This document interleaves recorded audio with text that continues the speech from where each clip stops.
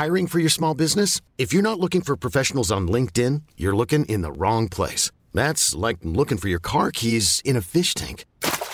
LinkedIn helps you hire professionals you can't find anywhere else, even those who aren't actively searching for a new job but might be open to the perfect role. In a given month, over 70% of LinkedIn users don't even visit other leading job sites. So start looking in the right place. With LinkedIn, you can hire professionals like a professional. Post your free job on linkedin.com/achieve today. Hey, it's Paige DeSorbo from Giggly Squad. High quality fashion without the price tag. Say hello to Quince. I'm snagging high-end essentials like cozy cashmere sweaters, sleek leather jackets, fine jewelry, and so much more. With Quince being 50 to 80% less than similar brands. And they partner with factories that prioritize safe, ethical, and responsible manufacturing. I love that. Luxury quality within reach. Go to quince.com/style to get free shipping and 365-day returns on your next order. Quince.com/style. Available to stream on Star on Disney+, the Oscar winner for Best Picture, Best Director, and Best Actress, Nomadland. My mom says that you're homeless. I'm not. I'm just houseless. Don't worry about me. I'm okay. Also the winner of 4 BAFTAs, including Best Film. Isn't that great?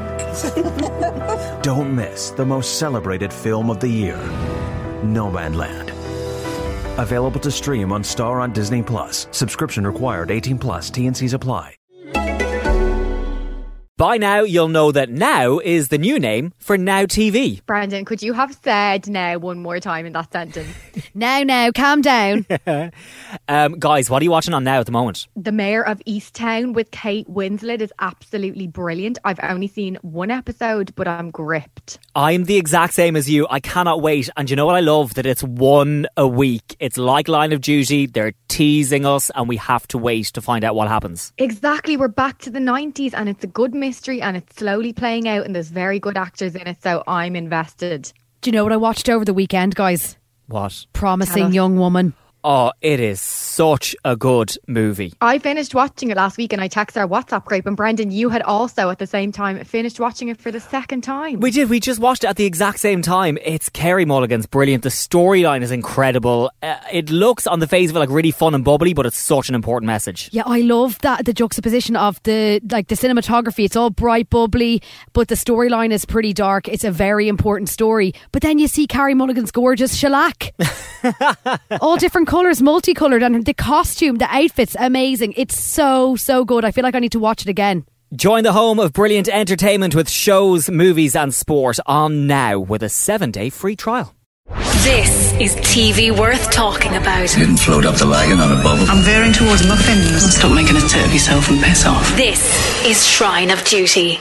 Well, guys, we said it. We said it was Buckles all along. At one point. Did we? I'm sure we did. Someone said in one theory. We did not. Hello and welcome to Shrine of Duty. I'm Brendan. I'm Hannah. And I'm Rebecca. Okay, guys. The main word people seem to be using is underwhelming. It's fair to say that many Line of Duty fans have been left disappointed by the season 6 finale, but lots also loved it. Jed Mercurio has admitted he knew attempting to explore the real nature of corruption in our society wouldn't appeal to everyone. We will discuss your feelings on the show's end after Hannah's recap. Reb has been reading all your social theories. She also has your lines of juicy and what the cast have been saying. I've been reading all of your lovely, lovely emails. Thank you so much for them, and we'll get to those as well. But first, we need to debrief after our press junket on Friday, which continued unplanned all weekend long. So, guys, will we start? It was like we were on the bleeding show. It really was. Will we start with the Friday experience, Rebecca, that yourself and myself had? It was absolutely hilarious. We got asked to do 16 interviews in 2 hours. So Brendan did 8, I did 8. And someone introed us saying, oh, when you can't get the cast, this is kind of the next best thing. Did they? So these were literally, right, they were literally back-to-back interviews. It was one of the most fun but most intense things I've done in quite a while, right? So you would literally be on FaceTime audio to like BBC Cornwall, right? And you have 7 minutes, like it's so, they send you a schedule, it's so packly Well organised. Well organised, really tightly packed. And so you've got 7 minutes, and then you literally... Well, you're still interviewing one of them, still being interviewed by one of them, and the next one is ringing you, and then you're just straight on. It was like my head was spinning, and also my grocery shopping got delivered in the middle of it. Oh my God, I was sweating. I have to say though, everyone was so lovely, and there was a guy who was a producer on one of the shows. Now I can't remember what station it was, but he rang me pretending to be Ted Hastings. He was obviously a huge Line of Duty fan, which I really appreciated. I thought it was absolutely hilarious. Now guys, you were on the BBC Breakfast again on Saturday morning. Yeah, so I did a couple of interviews myself on Friday. I had actually not planned to do any on Friday. You guys were doing the 16 interviews, super junket, like literally did more press for the show than people in the show. Then Martin Compston, Jeb Mercurio, Vicky and Adrian probably done put together. So I ended up doing a couple of conversations on Friday that went great, and then myself and Brendan were back on the Beeb on Sunday. Brendan, was it? Yeah, it was. We were on Sunday morning. It was a very different experience to the one that you first described, Hannah. I found it extremely laid back, really casual. I was expecting, when you were on the first time, I didn't sleep the night before and I wasn't even doing it. Same. This time, I think because Hannah, you'd been on, and Reb, you'd been on as well on the Friday or the Saturday, I think. Mine was pre-recorded though, guys, which was great. Hang on a second, will you just, Reb, tell us what you did on the Friday, because it was one of the most unique and incredible things I've ever seen.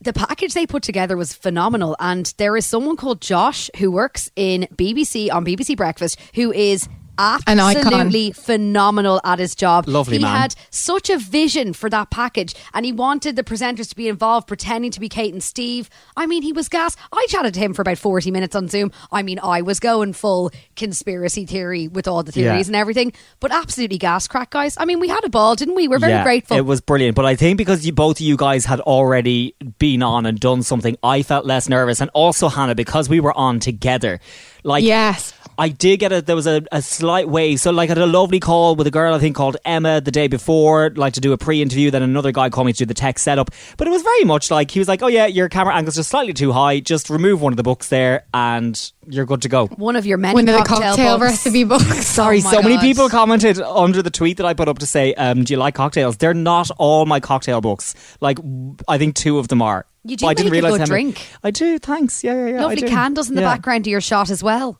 Yeah. Guys, I have to say Josh is an angel, because we got asked to do the BBC again. Obviously, it's a complete and unbelievable honour. It's incredible for the podcast. But I was going for a few drinks on Saturday. So I was really politely, but it was completely out of order. I was like, look, thank you so much for asking us on. We're absolutely thrilled, but I won't be around to do a camera test or a pre-rec or a little mini interview on Saturday. The week before. Because I'll be out in the park absolutely pissed. Well, Josh, he completely understood. He was wishing me a happy birthday. He was asking me how it went. He even texted after we done the live interview to say I looked fresh. He couldn't have been any nicer. And I think that helped us feel so relaxed, Brendan. But I swear to God, I haven't really been drinking since Christmas. I went for plenty of drinks on Saturday. I got into bed at midnight and I just said, please God, let me wake up tomorrow morning. Brendan, I had you ringing me. I had my mum getting up at 6 to make sure I was up to do it. And as I hadn't tested it, I just went downstairs, plugged in the computer and just hoped that I was going to end up on the BBC, and it all worked out. Thanks be to God. I also just want to clear up for the tens of people that asked, the photograph in Craig's mum's kitchen. The big painting behind you. It's the big feather painting. So many of my friends have texted me to ask where it's from. So it's actually from Michael Murphy's, and a lovely woman DM'd me on Instagram and she was from America and she's like, can you tell me what shop that's from? And I'm like, yeah, it's from a gorge shop called Michael Murphy's, which is in the Airside Retail Park. I don't even know if it's anywhere else. I feel like they have a radio ad. I don't know. A Cerise pink logo. She went on and checked. Now the print is still available, but it's currently out of stock. But you can actually have it notified. You can have it notify you when it comes back into stock. So that's what that woman is doing. Is this QVC? Literally, literally Shrine of Duty sponsored by Micheál Murphy. And then I'd also just like to announce that the 2 lamps that were in shot are from IKEA, guys, and thank you so much for your tweets. I have the exact same lamp, but I only have one of them, Breda. Only one. And Brendan, I have the candles that you have as well. I just don't have the 75 cocktail recipe book, so there you go. Guys, will we also talk about how stressful yesterday morning just ended up being for me? So we ended up actually getting... I think it's important to address this. Shocker, right? Brendan. I had a shocker of a morning, right? So we do quite a few radio interviews which weren't expected, and then obviously, you know, we felt a bit flat after the final. Let's be honest. Early to do those. Felt like I was doing Jed Mercurio's PR for the morning. I was having to defend the show from a hilt. I was like, guys, I didn't write the fucking thing. Like, leave me alone. But also, it's still a great drama. It's 7 a.m. on a bank holiday Monday. Stop shouting at me, okay? So then I'd done the few interviews in my bed. Like, I hadn't got out of bed, not a tooth brushed, nothing. Ew. And then as it was 7 a.m. No, I know. shouldn't have even such been awake. A vivid thing. You know that feeling when your tooth is furry. Oh, stop. They weren't furry. Ugh. And, hairy tooth. Stop it. I have very good dental hygiene, by the way. I got it clean recently and my dentist was like, clearly Brendan, you were milling the gin and tonics the night before. You definitely had a hairy tooth. Would you stop? You do with the alcohol makes it with too the alcohol, hairy. yeah. Anyway, my dentist said clearly I was bored in lockdown because my teeth were super clean. So anyway, finished all the radio interviews and then decided I'd treat myself to a hash brown from McDonald's. So ordered it on Uber Eats, right? Now, guys, did it take, was it an hour and a half? I think it was an hour and a half, possibly 2 hours. Okay. And then, so I ordered. I checked back in a good while later and it still hadn't come. So I ordered a sausage and egg McMuffin, a hash brown, and they didn't have any latte. So I got an orange juice, right? Grand. Waited an hour and a half. Could have been 2 hours. It arrived. No fucking hash brown.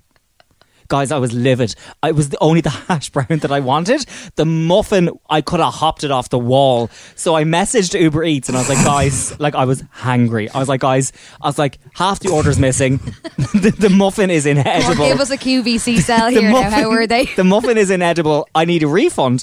And they went, I screen grabbed it and sent it to you guys. And they went, hi, we will refund you for the missing item. Here is €1.62. I was incandescent. The next thing, as I'm reading this email outside my front drive, I'm like, what the fuck was that? My absolutely wedged recycling bin had been knocked over in the fucking storm, and all the paper and plastic was flying around the drive. I had to run out hangry in the wind and rain trying to catch all my recycling like I was in a dodgy fucking version of the Crystal Maze. I was not happy. Oh my God. You know, when you're just so tired and hungry as well and you're waiting for the hash brown. It just doesn't didn't come. The hash brown never came. Oh, I thought you were getting at least a €25 voucher from McDonald's. Like, do you know, 162. 162. Well, I hope you spent it well, my pet. Get yourself a scratch card. Delivery would never. I mistimed an interview with 5 Live and I was in the car, emergency trip to the pet shop to get tennis balls because Cece booted her last one into a river and it's the only thing that keeps her quiet. So I was up there and I was like, right, I'm on 5 Live in 20 minutes. Do I think I can get down to Nando's and get into the car park, collect it and get back before I have to do the interview? But had to do the interview on the side of the road and I could feel the Nando's going soggy, you know, the way it doesn't deliver well. Yeah, but guys, we made it through. We did. And then I did an interview with the actor who plays Tommy Hunter. Oh my God, but I couldn't see his face, but I could just hear him. Brian's a lovely man. Well, Rebecca, his hair like his positively billowing when I watched back the clip today. He looked incredible. Good for him. As did you, my love. Thanks, pet. Okay, are we ready? Oh yeah, that's me. Yeah. Jesus, Hannah. guys, we were shiting on for 10 minutes about ourselves. Season 6, episode 7. Take it away, bitch. The episode opens with Steve Arnott watching back season 5's interview of Ted by Patricia Carmichael. He watches as Ted denies telling Lee Banks that John Corbett was an undercover officer. Later, Steve meets Kate downstairs in AC12. They're both upset that Ted has lied. And while Steve pushes to let it go because he's headed for early retirement, Kate reminds her mate that they've often criticised officers who've taken retirement to dodge disciplinary action. Kate then wonders if Steph is blackmailing the gaffer. Steve defends Chicken Licken a little too hastily, and Kate, who doesn't miss a beat, rolls her eyes and says, "Oh, for God's sake, Steve." Steve is saved by a phone call from Chris to Kate, and the pair head to the warehouse. Chris has overseen a dig of the warehouse floor and found not a leg, not a Carly Kirk, a storage box. Let's find out what's in there, ordered Steve. In the next scene, Steve has finally responded to his emails from Occupational Health, and he's having a meeting with, like, is it a doctor, a therapist, a HR manager? Yeah, I don't know, just like the Occupational Health dude. I don't know. Nameless man.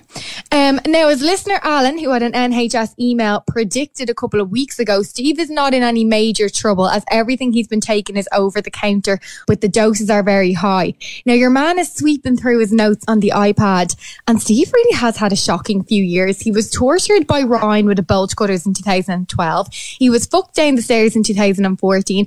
Actually, someone on Twitter, I think it was this afternoon, was speaking about the way we used fucked as a verb.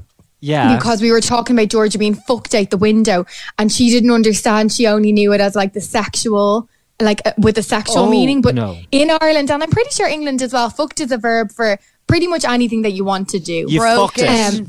Ruined. Broken, thrown, ruined, negative things that are happening. So Steve was fucked down the stairs in 2014. In 2017, he shot Tina in the tit and was involved in 2 shootouts in 2020. So Steve is claiming that he's completely fine despite these many traumatizing incidents, but your man isn't buying it. Now, in fairness, on top of everything else, Steve did watch Tony Gates leap in front of a van, and he was there when his love interest, Georgia Trotman, was thrown out a bleeding window. Like, you wouldn't be right. No, you wouldn't be right after that. Yeah. Not at all. So your man suggests Steve take time off work.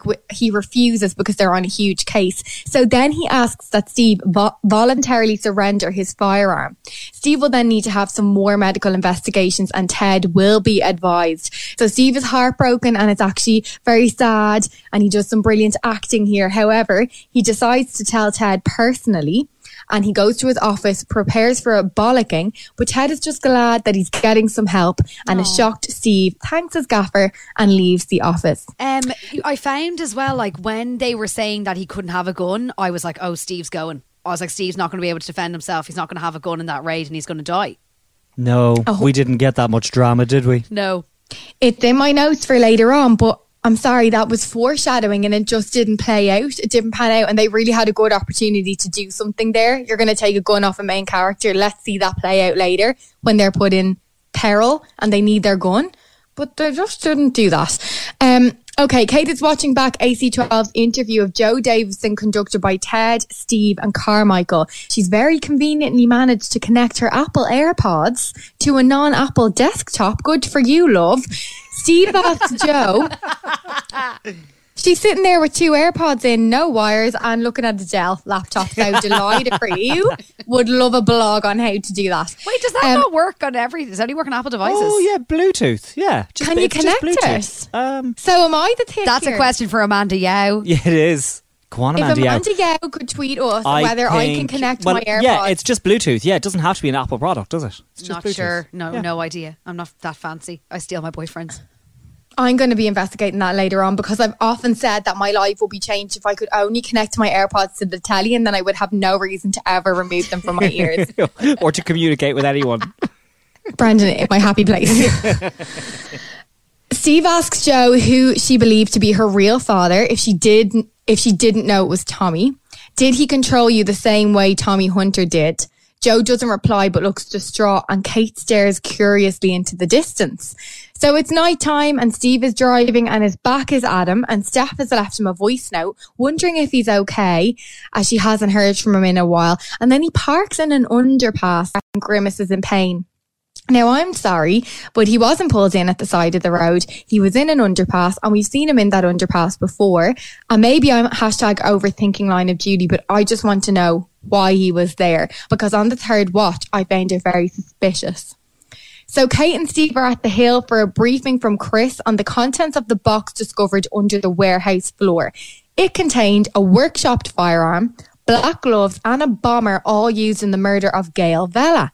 DNA inside the gloves revealed the murderer to be Carl Banks. And the season's whodunit is wrapped up And we're very swiftly moving on because hang on a second, what's that? The box includes a number of other crucial pieces of evidence that have been missing for years. A knife covered in Manith's blood and Ryan Pilkington's prints. A knife covered in the blood of John Corbett and Ryan Pilkington's prints. And finally, a knife covered in the blood of, help me Tony, Jackie Laverty with Tony Gates' prints. Steve reminds his colleagues that Tony's prints were put on the knife after he was knocked out back in season 1 to use as blackmail.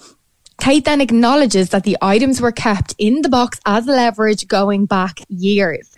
Steve then asks Chris if there were any more items relating to Thirlwell, Buckles or Osborne, and we didn't get an answer. I saw a lot of people on social media were a bit put off by the convenience of that box of really important items.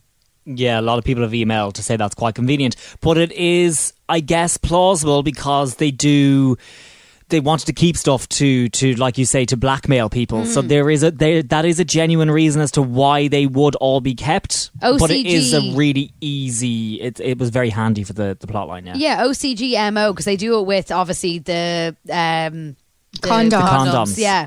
So they've been doing this the whole time, and I suppose that made Ryan always be fearful of them. Yeah. Yeah, and I have to say, like, I said it in a tweet, we'll talk about it again later on, but a rewatch of this episode does help, because when I first saw that box, I was like, oh, would you piss off? Magic box here to save the day. And also, Gail Bella's murder was a huge part of the trailer, a huge part of the press of the show, and then all of a sudden it was just solved and we didn't really talk about it again. Release the podcast. Release the Gail Bella tapes. But on a rewatch, I found when I calmed down a little bit and took in the scenes that I was actually a little bit happier with how things have panned out. So back in AC12, Kate and Steve meet Chloe and Ted in a briefing room. Ted congratulates the duo on cracking the Gail Bella case, and Kate plans to have the charges against Terry dropped. Chloe tells the team that 2 bodies were found in Spain and they were formally identified as Senor Thirlwell and his wife. And the laptop with an IP address in Spain, it was a decoy all along. Go on, Amanda Yao. I know, but I really wanted Jimmy Nesbitt to come in now, all guns blazing and loads of drama. Yeah, Nigel Morton, guys. Nigel Morton, yeah. I really wanted the same. I really wanted him not to be dead. I mean, it was wide open. Yeah. Did somebody say cybercrime? Amanda Yao was just outside the door and appears with new MSN Messenger intel. I love this. She was like, sorry for barging in. I was like, you're more than welcome, love. Come in.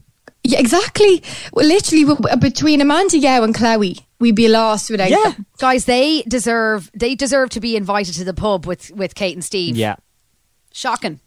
At the very least. So Amanda Yao has just intercepted a new conversation which reads on the MSN, JD definitely high risk, contacts in BP, and then a thumbs up emoji. Definitely is spelled wrong. Guys, it's the 4th man. Ted jumps into action asking Chloe to check the spelling against all their newly acquired Operation Lighthouse and Lawrence Christopher files. Meanwhile, at Brentis Prison, Jo Davidson is brought for a post-charge interview at the Hill. She's led to a white van by some dodgy-looking female prison officers, and she's nervous. The worst one of them all, who is honestly almost like pantomime evil-looking in the face, isn't she? It's very over the top. Is sitting up front. But not to worry, AC12 are on the way. However, mid-convoy to the prison, Chloe, who's back at base, reveals a production order for Jo has been approved and she's on her way to the Hill. The requesting officer on the production order is one DS Chris Lomax and the supporting officer, Kate Fleming. Fuck that, says Ted, and the convoy floor it after Jo. He says, driver, put your foot flat to the floor. Yes. I really thought as well that this could have gone somewhere really interesting, and it didn't. Guys, I had Chris Lomax. I had to apologise. I said, Chris Lomax, you bent bastard, when I was live tweeting. And then I said, oh, sorry, maybe it was forged. But who forged that? Well, let's see how season 7 pans out. And I do believe we're getting one. But Brendan, I completely agree with you. Someone should have died in this sequence. And I'm not being morbid, I didn't want it to happen. I was so anxious with all of the cast tweeting these like deeply sentimental, very like definitive ending style statements right before the episode aired at 5 to 9. I do think we should have had at least Joe Davidson or someone of that level of Chris or someone go, because there was just not enough peril in this episode at all. I honestly think after this length of time, it genuinely, it's a TV show. I think we would love to be sitting here now, obviously upset to have lost one of the big three. Yes. But we would have loved it. We would have been heartbroken. We would have come away gone, oh my God, I can't believe Ted, Kate or Steve are gone. That was incredible. Oh my God, devastated, missed them so much, blah, blah, blah, blah, blah. I feel like that's where we should be right now. Or even take out, though, guys, I'm relieved because I felt like the episode was a little bit rushed, and if we had lost one of them in an episode like that when everything was trying to be tied up, I think I would have been devastated. I'd rather one of them go in the final season when they try and get the top dog. But like, take out Joe, bring Kate's husband or ex-husband and son down there, create a bit of tension, like do something. It's just, this show has never been afraid to kill people, ever. No. Like, Danny Waldron came into it. He was the guest lead for season 3. He died by the end of the first episode. So I can feel why a lot of people are disappointed, because all of a sudden a show that was never afraid to fuck people out windows, throw them downstairs, cut Tandy Newton's arm off, take the guest lead out in the first episode, slit John Corbett's throat in episode 4. Now all of a sudden seems to be holding back on committing to any type of character removal. Yeah, and I really thought this sequence was going to be the one where it happened. OCG would have opened fire as well. Like, they just didn't. They didn't open fire. They normally get out and they're shooting already. I did think that was a bit weird. But you know, when they do arrest the prison guard, I have a line of Juicy. Okay, brilliant. So we're getting to that. And then just one more point on the sequence. Like, let's see Buckles in the back of this car getting caught or something like that. Like, just have the same outcome, but just like ramp up the drama. There was so many opportunities I felt that were maybe missed. Okay, so it's all go. We've got helicopters and everything. Next, we see Joe's white van turn down a residential street. It is cornered by 2 OCG black Range Rovers. They prepare for an ambush, but surprise, bitch, Steve is in the driver's seat with his gorgeous orange taser. Loved it. And Kate's in the back. You're all under arrest. Goodbye. Guys, it was the best moment of the episode. It was fucking brilliantly done. It was brilliant. But do you know what I just keep thinking, Reb? And honestly, I think it was the cleverest thing you said on this podcast. Your desire for Kate to be revealed as one of the helmeted people who were involved in the ambush of Lindsay Denton. I know. I think they might have all died, though. I can't remember. But couldn't they have just pulled the helmet off and shown Buckles? Couldn't they have had him in the back of this car? Imagine. Let's catch him in the act rather than have Chloe catch him off screen. I know, imagine having Buckles and Jackie Laverty, like a scene of them or something. We would have all squealed if we'd seen her back. You know, it might have just softened the blow. We needed that screamy moment, and I think this is when the episode reached its heights and it sort of slowed down after that. And that is normal for a drama. It's usually the penultimate episode of a series is where all the drama is, and the final episode is slower. But this was the big reveal and it just fell flat. So anyway, everyone got arrested, including the prison officer. And Reb, did we have a line of Juicy? And Ted says, "Oh my God, was that a cat? Was that a bird?" Yeah, it was. It sounds like a rat. Ted says, "Arrest her. Stick her in the back with her wee mate." I loved that. They're gone. Bye. Okay, Ted congratulates the team, and soon they're back at AC12 interviewing Joe. Kate is pushing Joe to apply for witness protection. Now, she's apparently off the hook for Kate's attempted murder and no hard feelings there at all, as she worked under the coercion of others. She can live the life she should have lived if she tells them who the top man is, very reminiscent of the pushing Jimmy Lakewell in the back of the van to reveal his intel. Steve tells Joe that she was taken out of Brentis prison to be killed and that the order came from the man that she believed to be her father. And she's crying here and it's so heartbreaking. Her little face, I just think she's so adorable. My heart was broken watching it. So we never hear Joe utter the name of the person that she thinks to be her father. But next, AC12 are at Queen's Chase. Now, I didn't cop it even though we've been here before. Ted is briefing a large team on their plan to arrest the suspect. We then see forensics examining his cell, but they find nothing. Back at HQ, it's revealed that the man is former Chief Superintendent Patrick Fairbank. Now, this reveal was kind of lost on me, guys. What did you think? Yeah, like I didn't really care that much. Like, I mean, I don't know, because I don't know. I hate Fairbank. I just was like, ugh, to your man. Yeah. Like, I kind of wanted it to be Thirlwell again. I just wanted to see Senor Thirlwell on the screen. See, I think they were expecting this to be a huge gaspy moment, but it just wasn't for me. We know he's bent and evil and awful already. Yeah. But did that not turn, the search of that cell, and I absolutely thought it was Fairbank at the start, but then when we come back to that later, was it not revealed to be Buckles' holding cell that they were searching? No, so they searched Fairbank's cell and found nothing. And then they do search in a very similar way Buckles' cell later on. Yeah, cool. So Patrick Farewell denies sending Thirlwell to Spain, denies ordering Gail Vella's murder, denies having a secret MSN laptop, and knowing who Joanne Davidson is. As usual, Fairbanks denies everything and plays dumb. Ted storms out of the interview, his hair billowing in a light breeze. And just when all hope was lost, Chloe rings Steve. She's only gone and solved the whole bleeding case. Now, I was very confused by the Fairbanks sequence because I kind of went away going, was he ever even involved? Did Tommy Hunter and Buckles and everyone else who was bent at the time just tell Joanne Davidson that Fairbanks was her father, never inform him of it, and then she just always thought she was speaking to Fairbanks, but she was speaking to Buckles, Hilton, Cotton and whoever else? Or was he fully involved and has forgotten, or was he involved and he's pretending he's forgotten? I'm not sure. I don't know. But it's one of the things that you just said. I just I'm not didn't sure have entirely. a clue what happened there. Okay.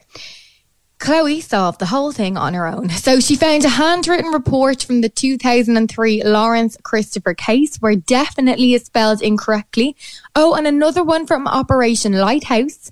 H is revealed via the officer's signature on both reports. Kate, Ted and Steve are shocked. It was really good because I was like, oh my God, okay. I was like, so back from the Lawrence case, and I was like, and they were still there in 2019, and I was honestly racking my brains. I was like, who? I just kept thinking Osborne.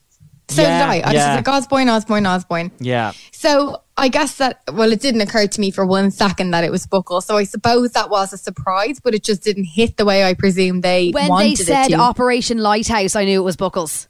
Okay. Did you know, Reb? So I was like, oh, it's Osborne. And then they said, and he worked on Operation, and this is from Operation Lighthouse. And I was like, oh my God, it's Buckles.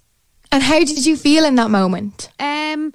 I find the Buckles situation, what's the word? I don't mind that it was Buckles because I get that. I think he's the fourth man, but I don't think that's the end of the corruption or that he's the top dog. Yeah. But I wish we had Osborne on the laptop at the end of the episode to say to be continued. Yeah, I'm totally with you there. So Ted congratulates Chloe and wants to run off and tell Carmichael and save his job in AC12, but the mates stop him in his track. They make a point that this inquiry will throw the team into the spotlight.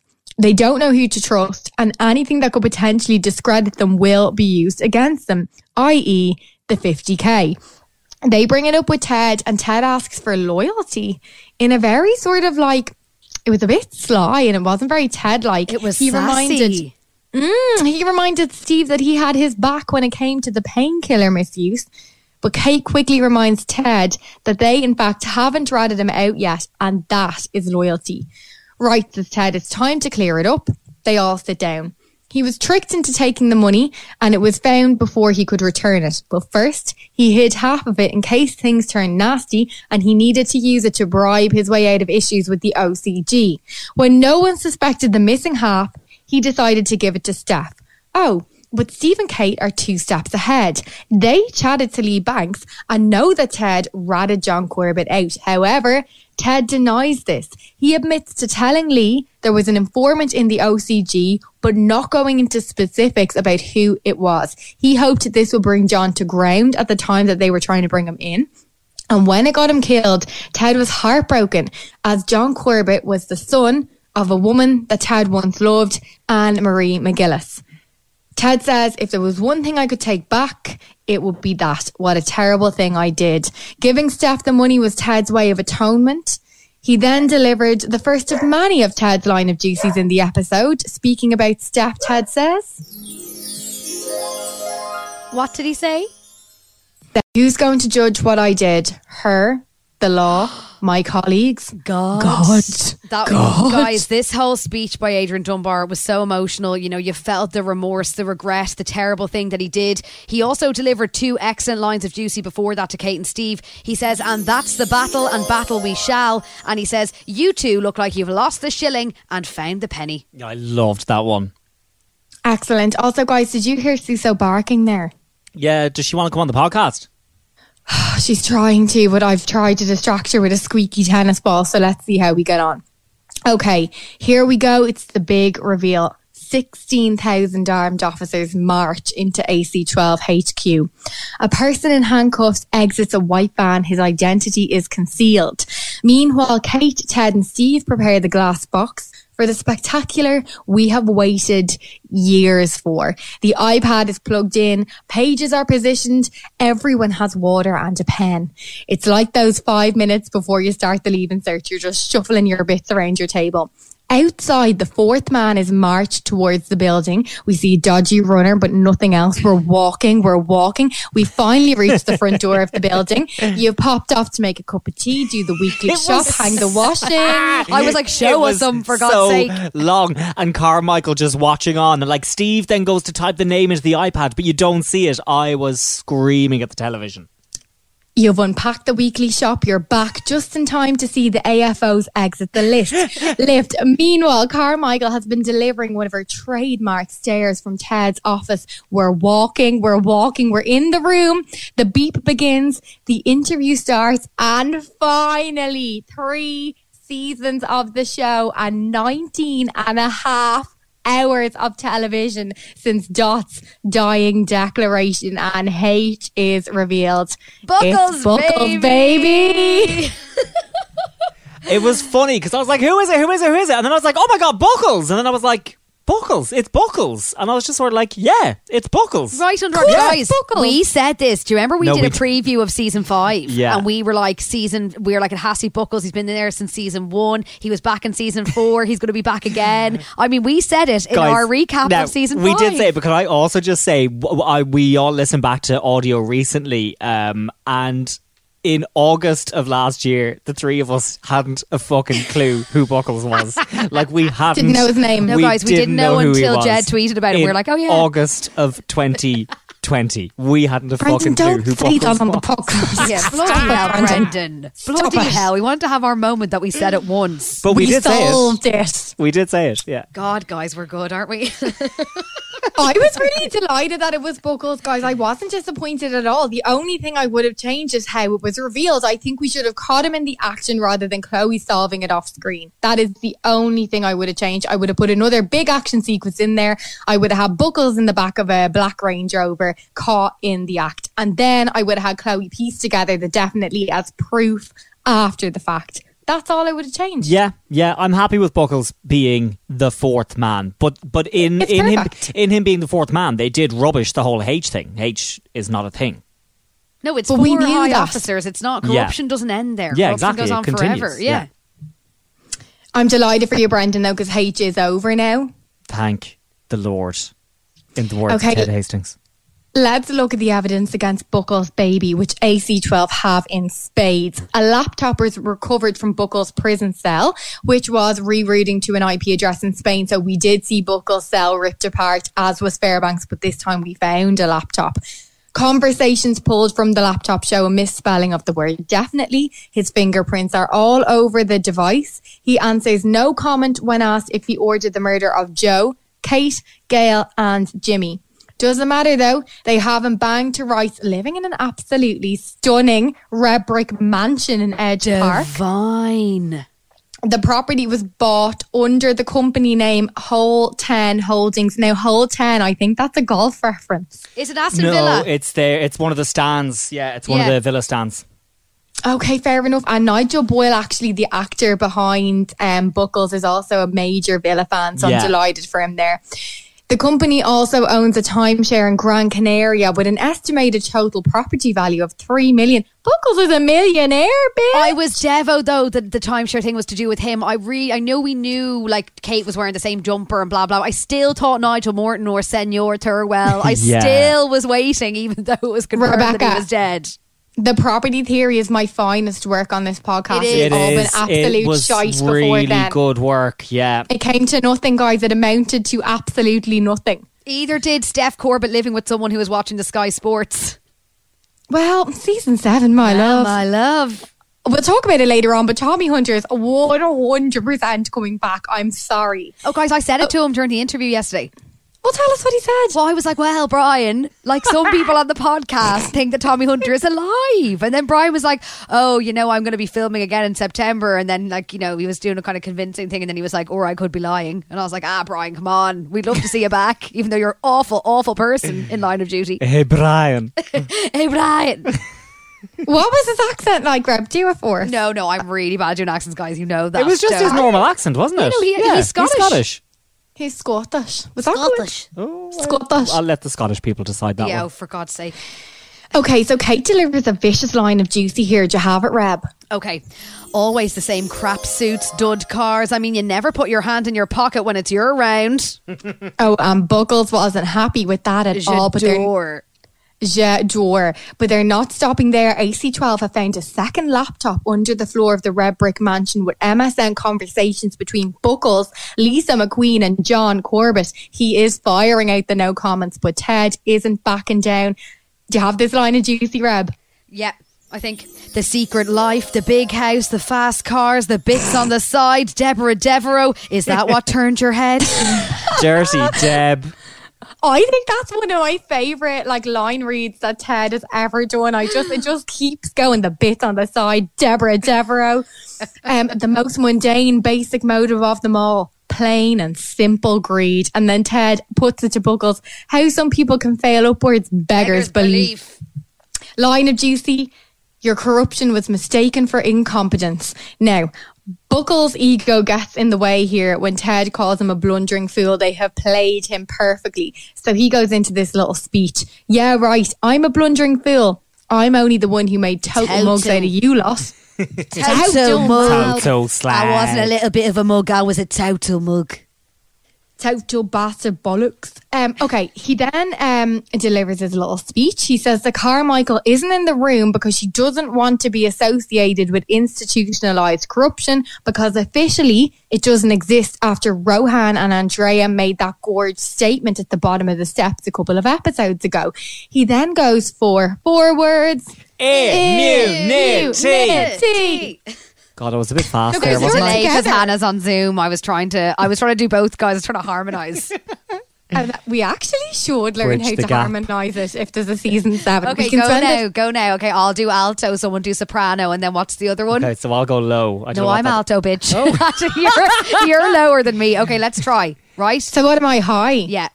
And mine's going to be off as well. Okay, 'cause so I'll be in the we'll middle. Zoom Okay. today. Okay, let's go. Okay, ready? 1, 2, 3. Brendan, are you not meant to be low? Sorry, I don't know where I was supposed to be. Sounds like a choir boy. We're walking in the air in the corner. We're walking I think- in the air. I think the most professional thing for us to do is to leave that there, and if there's a season 7, we can work on that in the meantime. We'll do a remix. Hey, I'm Ryan Reynolds. Recently, I asked Mint Mobile's legal team if big wireless companies are allowed to raise prices due to inflation. They said yes. And then when I asked if raising prices technically violates those onerous 2-year contracts, they said, "What the f*** are you talking about, you insane Hollywood ass?" So to recap, we're cutting the price of Mint Unlimited from $30 a month to just $15 a month. Give it a try at mintmobile.com/switch. $45 up front for 3 months plus taxes and fees. Promo rate for new customers for limited time. Unlimited more than 40 gigabytes per month. Slows full terms at mintmobile.com. Hey, it's Danny Pellegrino from Everything Iconic.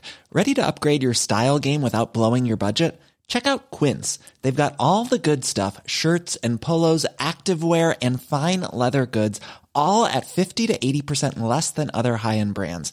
And the best part? They're all about safe, ethical, and responsible manufacturing. Get that luxury vibe without the luxury price tag. Hit up quince.com/upgrade for free shipping and 365-day returns on your next order. That's quince.com/upgrade.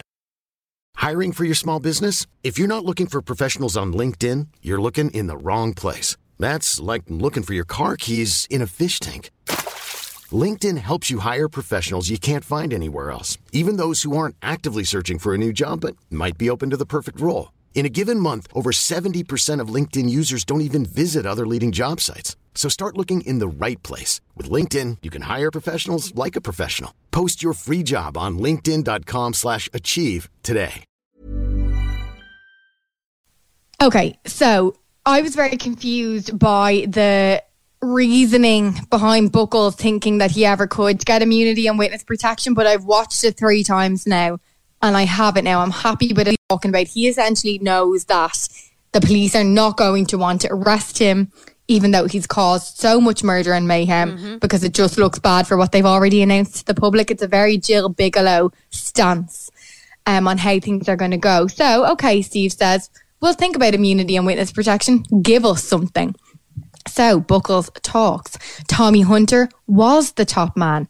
After he went, and notice the word went, not after he died. Yes. He went somewhere. Bit.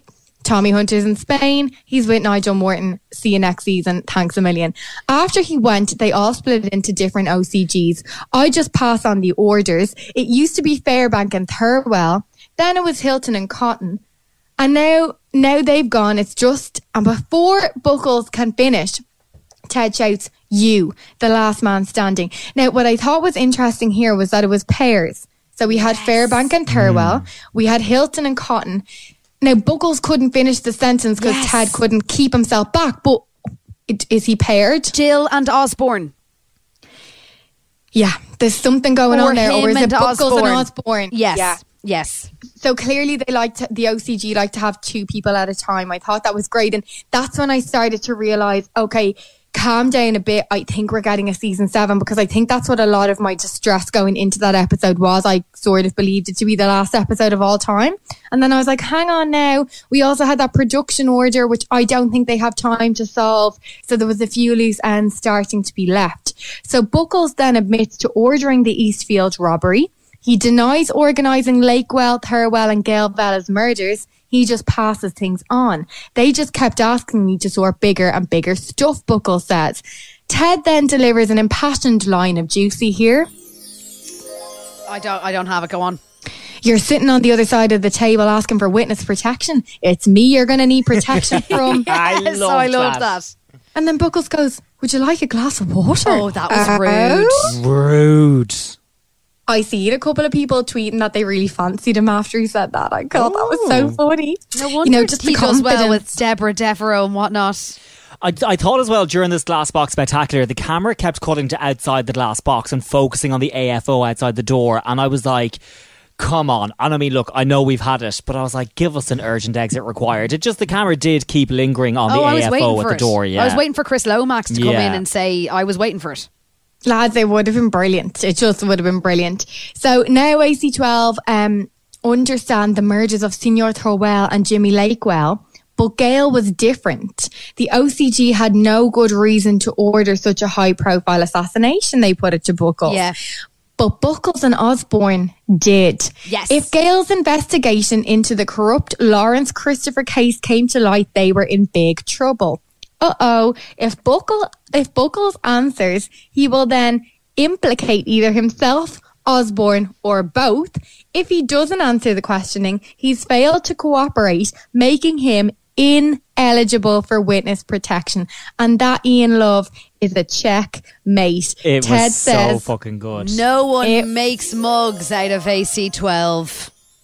Interview terminated. Now that was deadly. Yeah. But to be honest, I think it went over a lot of people's heads because everyone was waiting for an urgent exit required, and your adrenaline and your anticipation wasn't letting you concentrate to the dialogue, which was actually brilliant. They literally did a verbal chess move on Buckles. It was so clever. So I urge people, if you're still disappointed in the finale, calm down, go back and watch it. You will feel Hannah, differently. you explained that really well though, because I kind of did miss that Gail Vella thing, and it's I'm like, confusing. oh my god, we know Buckles is the 4th man, but you know it's Osborne still. Like, please give us a season 7. Please. They backed him into a corner. They were very clever. Yeah, like, they obviously had this game plan. They were like, he's an idiot. And I did tweet prematurely, again, as I have a habit of doing, that Buckles wasn't thick. But what I meant by that was, like, he was the fourth man. He was clever enough to tie it all together, to pull the wool over Joe Davidson's eyes, to put bleeding golf pictures in his office and overplay it so much that no one thought to look at him. Yeah. But he wasn't clever enough to know that you can knock out witness protection without revealing information, and the only information he has is information that would implicate himself. Goodbye. Okay. Later, Kate and Steve celebrate the big win with a few pints in the pub. No sign of Chloe, considering she solved the whole bleeding case. Rude. And Amanda Yao. Where's Amanda Yao? No, like literally Chloe and Amanda Yao carried AC12 pretty much single-handedly across the full 7 episodes. Maybe next time, Chloe. Kate hints that she's coming back, and the mates discuss what to do about the gaffer. Steve is delighted, like he actually has the biggest smile on his face when Kate talks about potentially returning to AC12. It's so cute. And then Kate says, do you have this as a line of juicy, Reb? You don't realise what you've got until it's gone. And then she also later on is like to Steve when asking about Steph Corbett, she's like, you might want to be careful, mate. You might end up on your own. And Steve replies, I'm not on my own. I've got you, mate. Yeah. You know what though? It was the first time since season 1 or 2 that I saw a glimmer of, again, maybe something more than friendship between the two of them. Well, there was a little look. There was absolutely a little look. Can I say one thing as well? We wouldn't have got that emotional scene between the two of them wrapped up if Amanda or Chloe were there. I hate to say it because they should have been in the pub with them, but I just don't think we would have got that They could have been sitting down at a table and they could have had that moment at the bar before they brought the drinks over. I agree. Well, I would have liked to see Ted put, the card behind the bar, because he did do that when they nailed Tilton, and I just think that would have been nice because there's been a lot of hard work done by people. Broke. No, guys, they also, like, the merging and everything, they don't have the company card anymore because Osborne and Carmichael have got rid of that. It's miserable. Oh, do you know what? You're actually dead right. So Kate brings up the painkiller addiction, and Steve is worried that he might be taken off active duty. # season 7 foreshadowing. Sticking to one drink, she puts it to him, still early enough to drive up to Liverpool. Looks like he's going to knock it on the head with Steph, though, as he's got you, mate. Now, your man from Occupational Health is back. We presume he's talking to Steve, but surprise, bitch, it's Kate. She chats about Josh keeping her going and working with one of the best. She says, line of juicy? Go on. To be honest, I don't know what I'd do without him. About Steve. It's a really lovely... It's a mate moment. Yeah, people were kind of saying that they were confused about why Kate was in Occupational Health, but it's because she killed Ryan. I know that they don't know that, but maybe they said, she should go and have a chat because she witnessed, like, she nearly died, basically. Yeah, fair enough. I felt like I felt like this part of the episode, it was just bits were just kind of shoved in. Everything's rushed from here on. It just felt all a bit shoved in and sort of just didn't just sit right with me. But look, no, it was shoved in. Don't get me wrong. Now, this was very bitty, and a lot of the scenes didn't roll into each other. Like, totally, it was night to day, it was here to there. But I was on BBC Radio Nottingham with the lovely Mark, and they're just such lovely people there. They've had us on every week, basically. Earlier on, and they asked me that question, and I'm like, guys, Joe Davidson tried to have Kate murdered. She saw your one being murdered in the lake and Terry being saved. She had to work with Ryan, who was a murderer.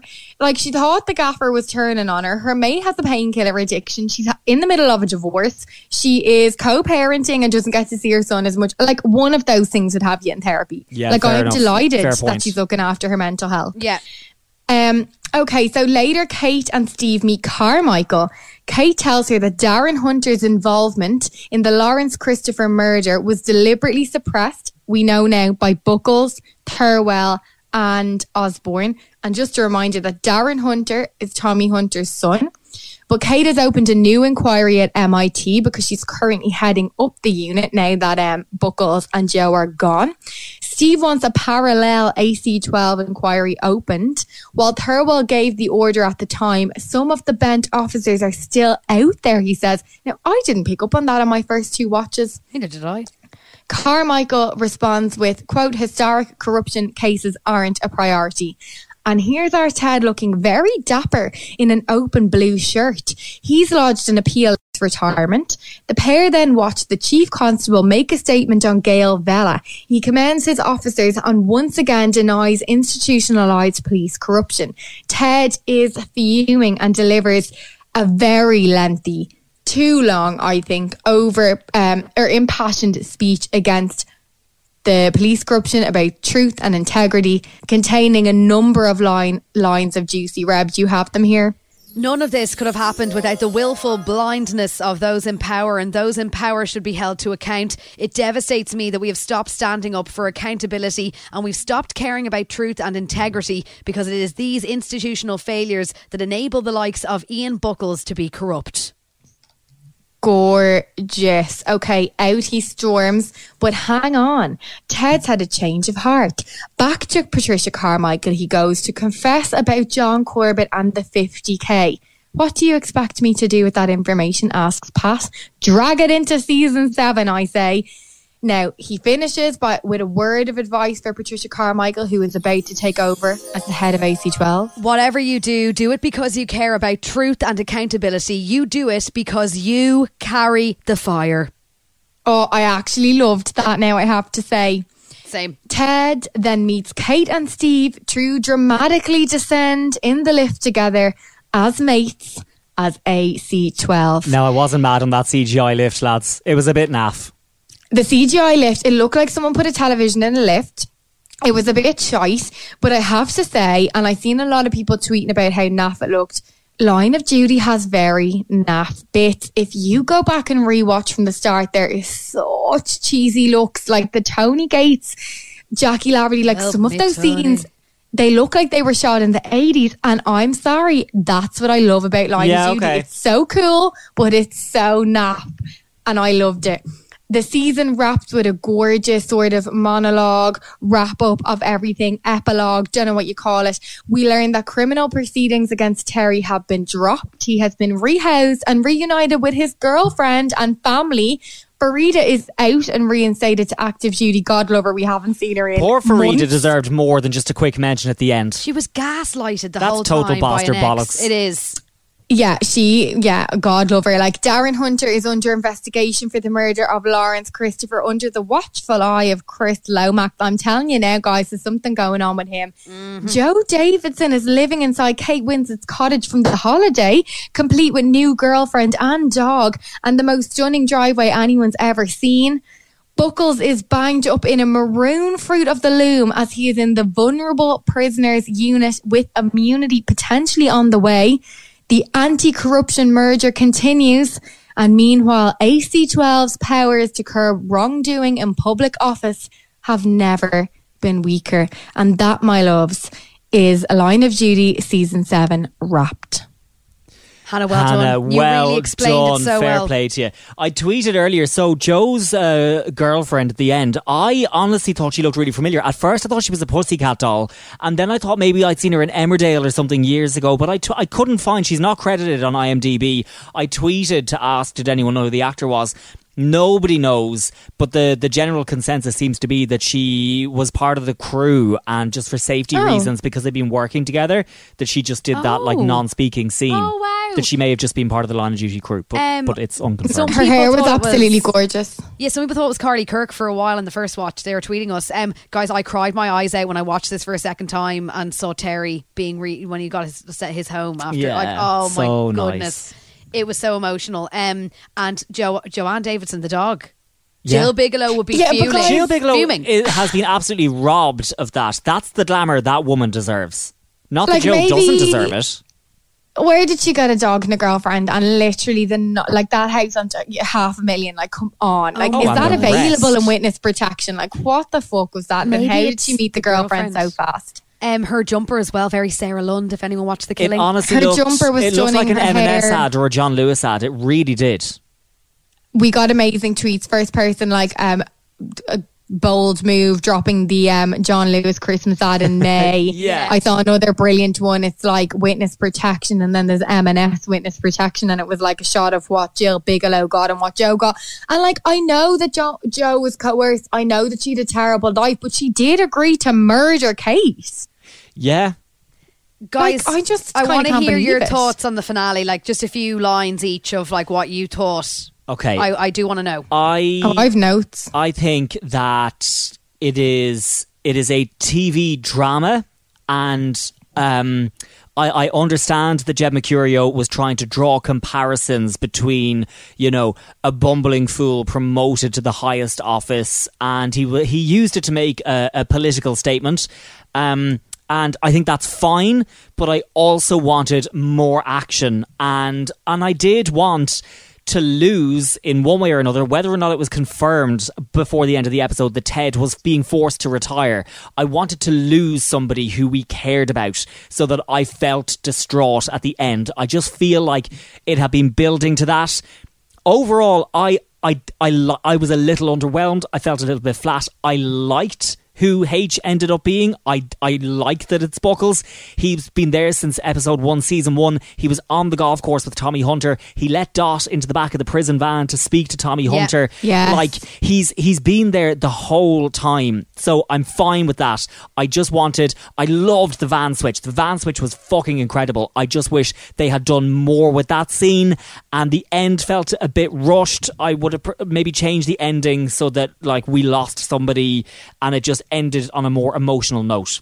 That's kind of what I think. Hannah, go. I completely agree with Brendan. Pretty much everything you said there. I took some notes when I was watching it. I wrote, I don't give a shite about Ted and the money. Could this not have been dealt with earlier? I really didn't feel like that was a storyline to bring into the final episode. We saw all of that with Ted on screen last season. We didn't need to see Steve and Kate figuring it out unless it was also us figuring it out for the first time.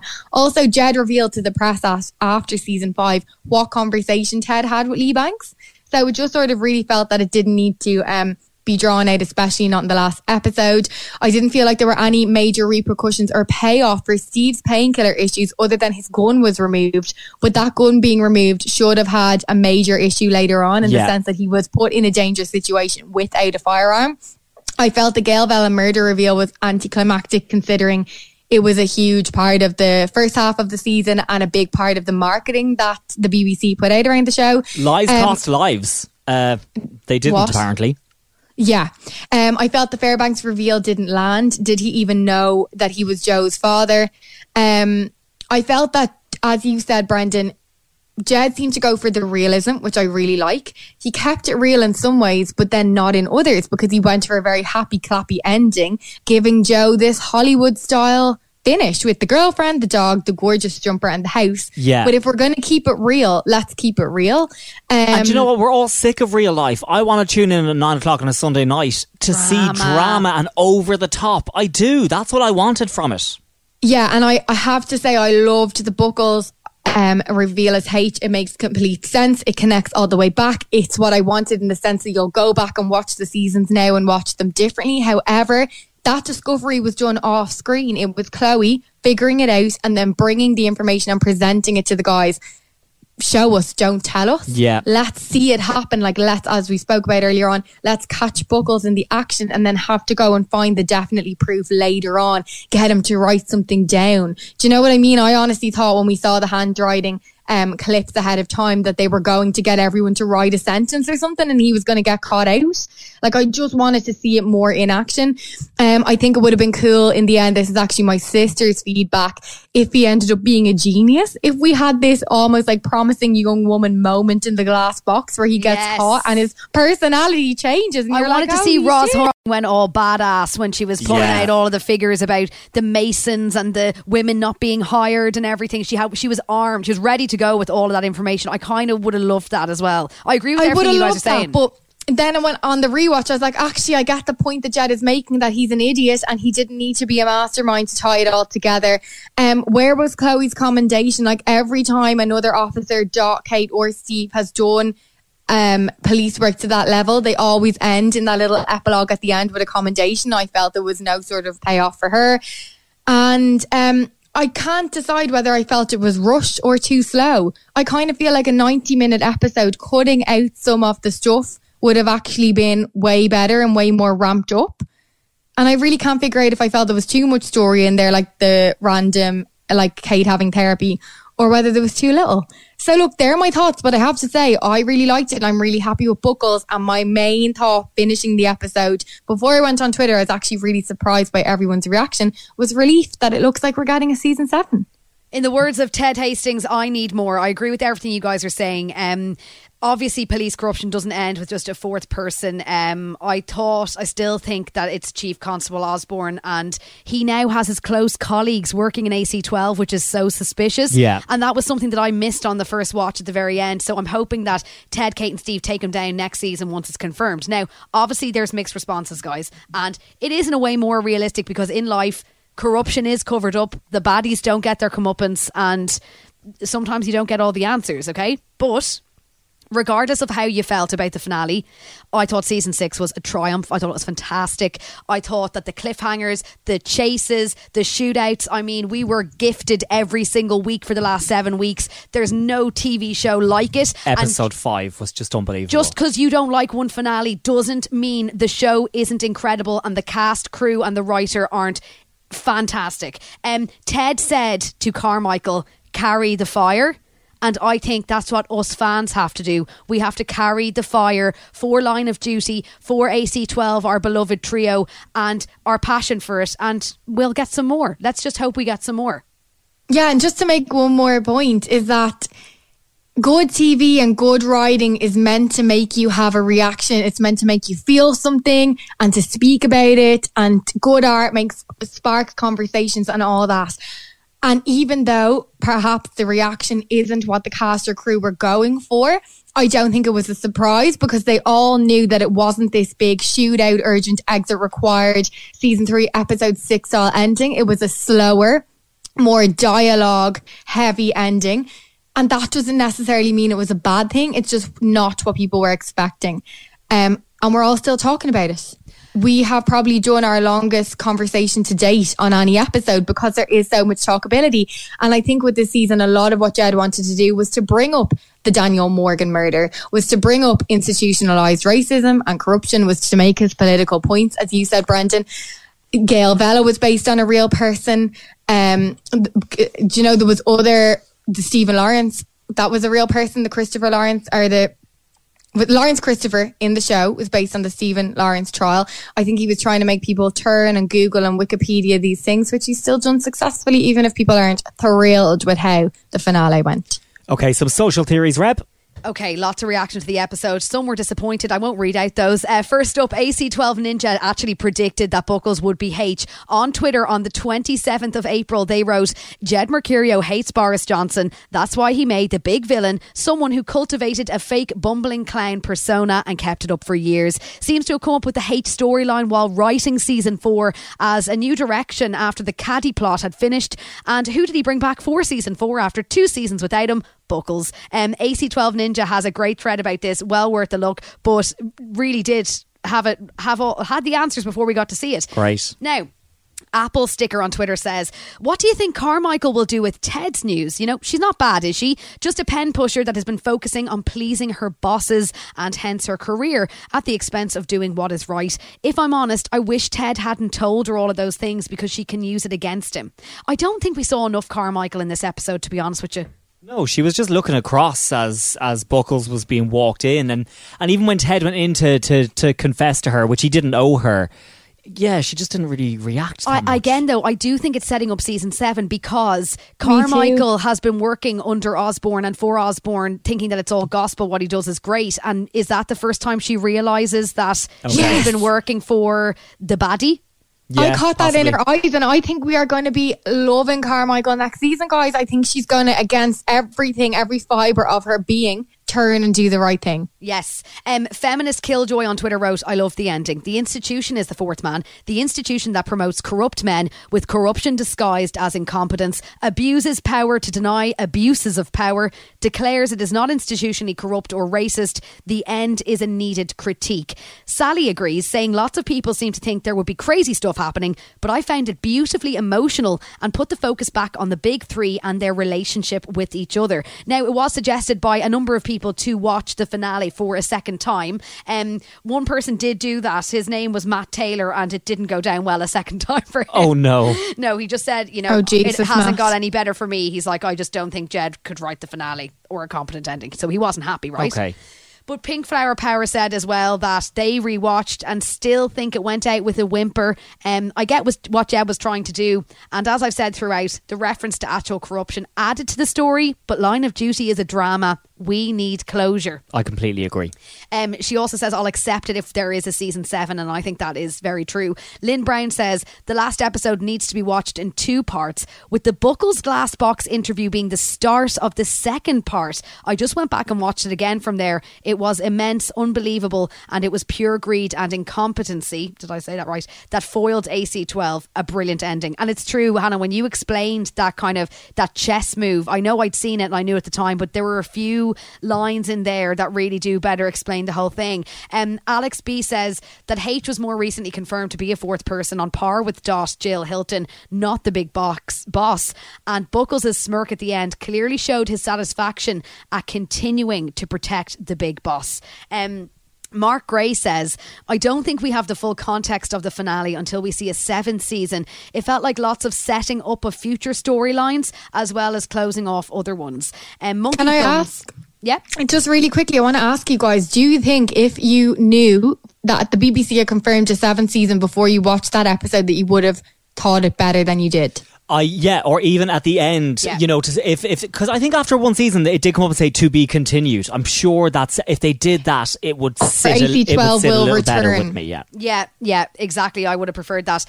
Monkey Thumbs on Twitter says Series 6 was a great ride, a great cast, great writing and great production. The ending was heartbreaking as promised, but let's not diss the show that has kept on giving since 2012. A great point. And I saw a really hilarious tweet from someone called Claire Biddles who says, I've never watched Line of Duty, but my friend Helen used to work in the props department and once wrote her ex-boyfriend's name on a tag for one of the bodies in the morgue. It was so good. Like, that is like the ultimate like revenge against an ex. So petty and so brilliant. I love that level of pettiness. There are some of the many social theories that we got in. Thank you so much for getting in touch at Shrine Pod. I've been reading all of your emails. Thank you so much for all of your lovely messages about the podcast. We really appreciate them. We've read and seen them all, and they're just lovely, so thank you. The emails, 2 categories, the same: underwhelmed. So some of the loved it's. Felicity says, the more I think about it, the more I think it was perfect for it to be Buckles. The show makes us the detectives, and for the last 6 seasons Buckles has actively screwed investigations up on multiple occasions, but almost all of us have just put it down to sheer incompetence rather than being actively bent, just like his colleagues at AC12 did throughout. He's also anti-Ted. Regardless, surely the point is that it's not as simple as just 4 bent coppers, but that the police force is riddled with corruption, despite what Osborne and Pat tried to say. Finally, I'm personally really happy with the ending, as I'm certain that it's left open for another series.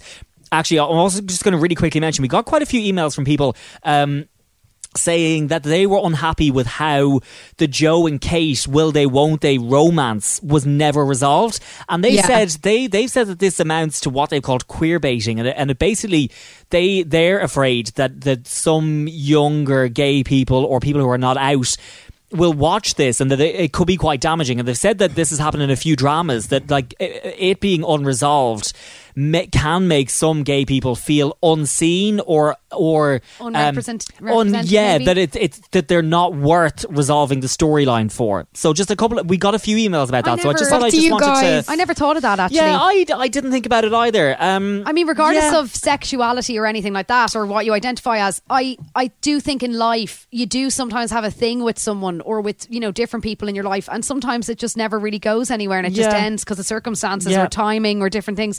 Maybe it's just that it was never meant to be. It can't be. Yeah, totally. Because she's in witness protection. And there's a few, there's a few things like that were just never resolved. So I don't think it's specific to them and their sexuality. But I guess that people have picked up on that, though. Yeah. We have another email from Joe Gunn who says, okay, the country's lost it, but you can't really blame the people after the year we've had. 60 minutes could have done being 90. Some bits felt rushed. The ambush offering Joe 4 words.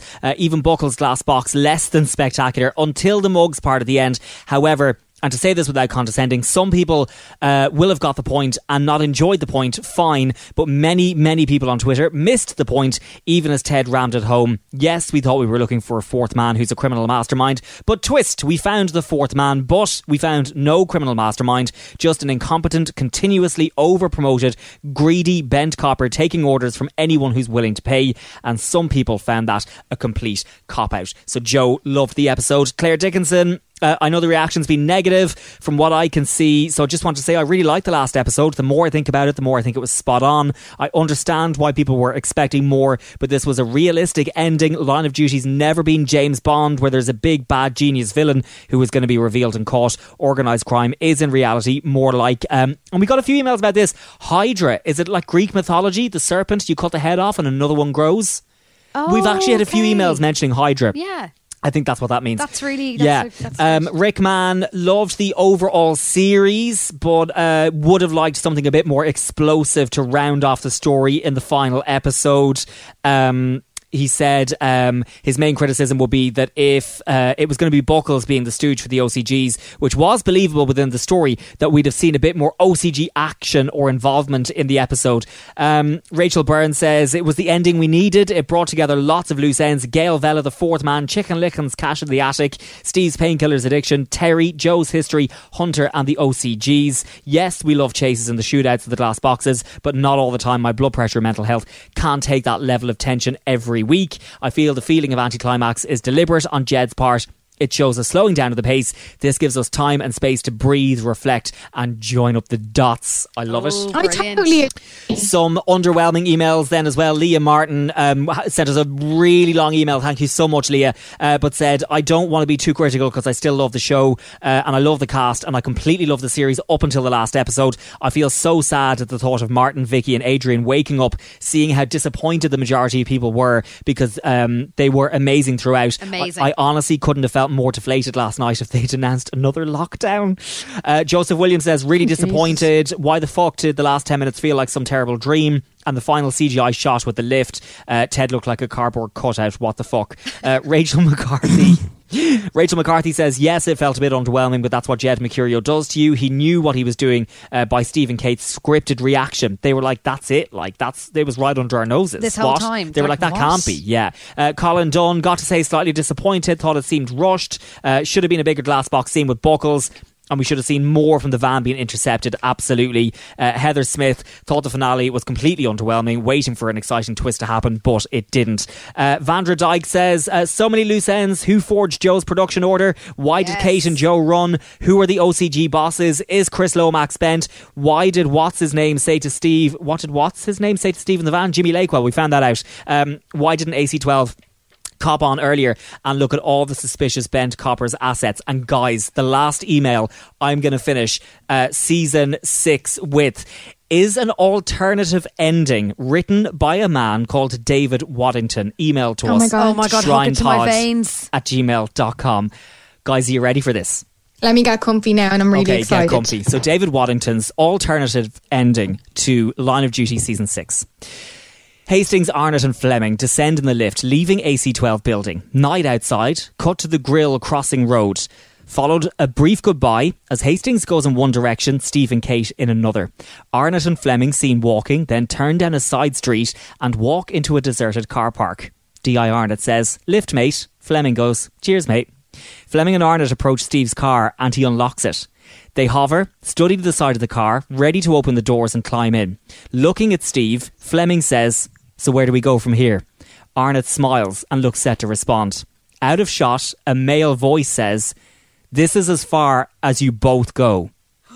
Cut to Arnott's puzzled reaction. Gaffer? Hastings emerges from the shadows, suppressed pistol in hand, fires gun. Kate drops to the floor, presumed dead. Arnott, Gaffer, why? Kate, oh my God, Kate. He scrabbles around the vehicle to Kate's side, kneeling. With gun pointing to Steve, H, where do you think the OCG got the idea of planting their own as police officers? My people came up with that a long time ago, fella. We invented deep undercover. Even after I'd served my purpose and the troubles were behind us, I've enjoyed taking the likes of you for a haven't I? Headlights flash across Arnott's confused and panic-stricken face. Cut to a black Range Rover pulls up close to scene. The driver's door opens. Out steps Steph Corbett. Arnott says, Steph, what the hell? You and him? Steph, at the time, Steve, I said it was fine. But truth be told, you should have fucked me when you had the chance. Oh my God. Pulls gun and fires. Arnott slumps over Kate's already lifeless body. With no remorse or reaction, Steph turns to Ted and goes, ready, H? And Ted says, that I am, love. That I am. Hastings removes suppressor and pockets it along with the pistol, turns up the collar of his coat, takes out a cigar and lights it. He walks to passenger side. Steph climbs in, driver's side, and they pull away. Driver's side passes camera. Windows roll up as H and Steph exchange a glance and smile, and cut to black. Oh my God, someone give that man a job. I'm sweating as if that actually Waddington, happened. thank you David so Waddington much is going to be writing a for BBC that alternative drama. ending. It was incredible. But David Waddington, that's what everyone was expecting on Sunday night. That's the level of deceit and twist that 11 million people sat down waiting for. And that's why maybe certain amazing parts of the show maybe went over people's heads, or do you know what I mean? That's what we were waiting for. Oh, I don't know. Now I'm kind of like, geez, that would have been brilliant if it actually happened. Yeah, we were waiting for an urgent exit required. Now I'm going to move on quickly to what Jed said. He previously told people to watch the finale to the very end. So that's why I thought that there was going to be a to be continued. What were we watching to the end for? Was it Buckles' smirk? Vigil, I think. The trailer of Vigil, I trailer reckon. for Vigil. Guys, stop. No. Saran Jones being airlifted into a submarine. I know, but like, why would Jed be... I know, but it looks amazing, but why would Jed be like, watch the end of this to just see what a different series is Because he coming? wrote He's it. promoting did he write it? Yeah. Oh, sorry, I didn't know that. Oh, Yeah, okay, Jed. Sorry, I get it now. Okay, well, Jed obviously put up a cryptic tweet after the finale saying carry the fire, and he turned off the comments because people were going mad on Twitter. He was speaking to Craig Parkinson on the BBC podcast, and he brilliant. said, it was a really interesting chat. He said that he wanted the H reveal to be someone who's been there since the start, someone who doesn't care about honesty or integrity and could be open to being easily groomed by the OCG. He said the audience had built up this criminal mastermind in their heads, and that Buckles was behind bars for half the season, so it really threw people off the scent. Yeah, which it did. Yeah, brilliant. It was announced that Line of Duty broke modern UK viewing records for the BBC. It was the most watched drama in decades, with almost 13 million people tuning in on Sunday night. Jed has responded to an article about this on Twitter that Brenton touched on earlier on. He said, we're honoured and flattered by the viewing figures. We knew attempting to explore the real nature of corruption in our society wouldn't appeal to everyone, but we do sincerely thank you all for watching. It has been our privilege to share your Sunday nights. Martin Compston also put up a big post about the finale, and he said, we've been blown away by the response. We fully understand it wasn't the urgent exit type of ending, but we do appreciate you sticking with us. And he said, finally, myself, Vicky and Adrian and Jed made an agreement in the inconceivable and ridiculous scenario that we ever got to 12 million viewers, that we would get AC 12 million tattoos. We'll see who's good in their word or to their word. I wonder will they check and licking out? Imagine. And obviously the big question on everyone's lips is there going to be season 7? Well, Charlotte Moore, who is the chief content officer in the BBC, says she is looking forward to having a conversation with the team about where we go next and what the future of the series might be. I think we'll all look back on this series 6 finale very differently if we get the epic season 7 that we deserve. Yeah, I think so. I couldn't agree more. Like, we didn't cover the show live until the last season. Not all of the first 4 seasons ended massively or perfectly, but looking back now, it's the best show on television. It all leads into the next series. It all connects. It all makes sense. It's all true to the story. Like, what Jed wrote is true to the story. Like, you cannot argue that Buckles being H is the perfect fit. And if that leads into a big, massive, major budget, 12 million people watching a week, season 7, and you're binge watching this on Netflix in a couple of years, I'm telling you now, everyone that had an issue on Sunday night is going to be happy out. Okay, the winner of the season 1 to 6 Line of Duty box set is Joanne Duffy. Congratulations, Joanne. I have slid into your DMs to let you know. Brandon. Okay, guys, that is it. Thank you Seriously, thank you all so much for listening. For every single email, tweet and Instagram message, comment, like and share. Genuinely, the support from you has been overwhelming, if only the same could be said for the final episode. And to everyone who supports us on Patreon, including Mel P, Louise McCourt, Rose Smith, Anya McManus, Joe Black, James McShane and Dan Kelleher, and everyone else who supports us on Patreon, thank you for being ridiculously generous. Honestly, we really appreciate it. We wish we could say we're off on a getaway now to see Nigel Morton in Spain or Jo Davidson in her gorgeous cottage, but alas, we are still waiting to get vaccinated, so we'll just have to sit at home and stare out the window and probably scroll back through some of your lovely messages and have a laugh/cry at how fun it's all been. With a gin and tonic. With a gin and tonic. We hope to be back with a couple of cast interviews, fingers crossed, shortly, and we are talking about what we're going to do next, so we will be back. The Shriners always have something up their sleeves. Guys, I just have to say it's been the most amazing 8 weeks from when we started this to now. And yeah, just thank you everyone for the birthday messages. That was a crazy week. For the opportunities to go on BBC and Reb on BBC Scotland, all of the incredible producers who have asked us to come on to their shows. Like, you've made days in lockdown so incredibly exciting and giddy and fun. The messages on Twitter, the comments, the emails, the DMs, people following us. Like, we started off this series with 7,000 Twitter followers, and I think we're over 17,000 now, and every single person sending really interesting and fascinating emails. It's just been a joy to talk to you guys every week. To have people listen is just a bonus, and thank you all so much from the bottom of our hearts. Line of Duty has been the light of our lives for the last 8 weeks and years before that, and you listening have been the light of ours. This show has changed our lives as well as it's changed the lives for everybody who watches it every week. So thank you so much for listening to Shrine of Duty.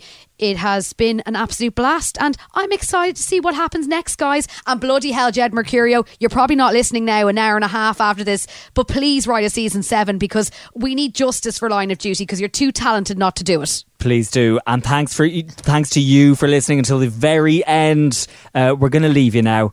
I hope you carry the fire. Interview terminated. Go on. Piss off. This is TV worth talking about, so we want to hear what you have to say. Find Shrine Podcasts on Twitter, Instagram and Facebook at Shrine Pod.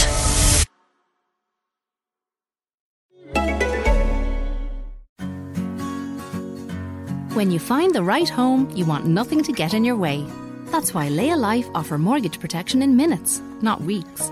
Our fast, straightforward mortgage protection application process is the best way to keep your mortgage moving. No paperwork or medical, just a few simple questions and you're covered in an instant, starting at €2.33 per week. For mortgage protection that's streets ahead, visit layalife.ie or call 1890 907 100. Insurance provided by iptiQ Life SA. Laya Healthcare Limited, trading as Laya Life and Laya Healthcare, is regulated by the Central Bank of Ireland.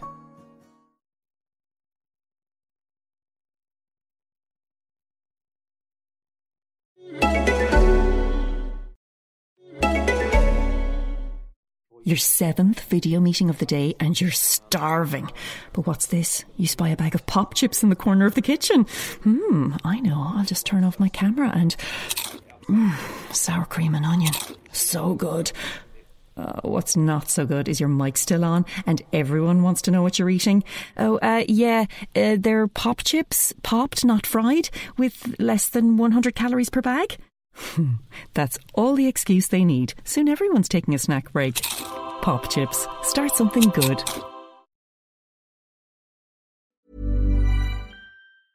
Step onto the legendary clay courts of Roland Garros, where the world's best players battle it out at the French Open for a chance to win a Grand Slam title. Tennis Channel Plus is your place to watch. Stream every court from your phone or smart TV live in HD. See the action unfold as legends fight for glory and new rivalries emerge. Daily live coverage begins Monday, May 20th, with match replays on demand so you never miss a moment. From the first serve to the final point, Roland Garros promises unforgettable moments and new chapters in tennis history. Stream now with Tennis Channel Plus to be there when it happens. Even when we're on a budget, we still deserve nice things. Quince is a place to scoop up stunning high-end goods for 50 to 80% less than similar brands. They have buttery soft cashmere sweaters starting at $50, luxurious Italian leather bags, and so much more. Plus, Quince only works with factories that use safe, ethical, and responsible manufacturing. Get the high-end goods you'll love without the high price tag with Quince. Go to quince.com/style for free shipping and 365-day returns.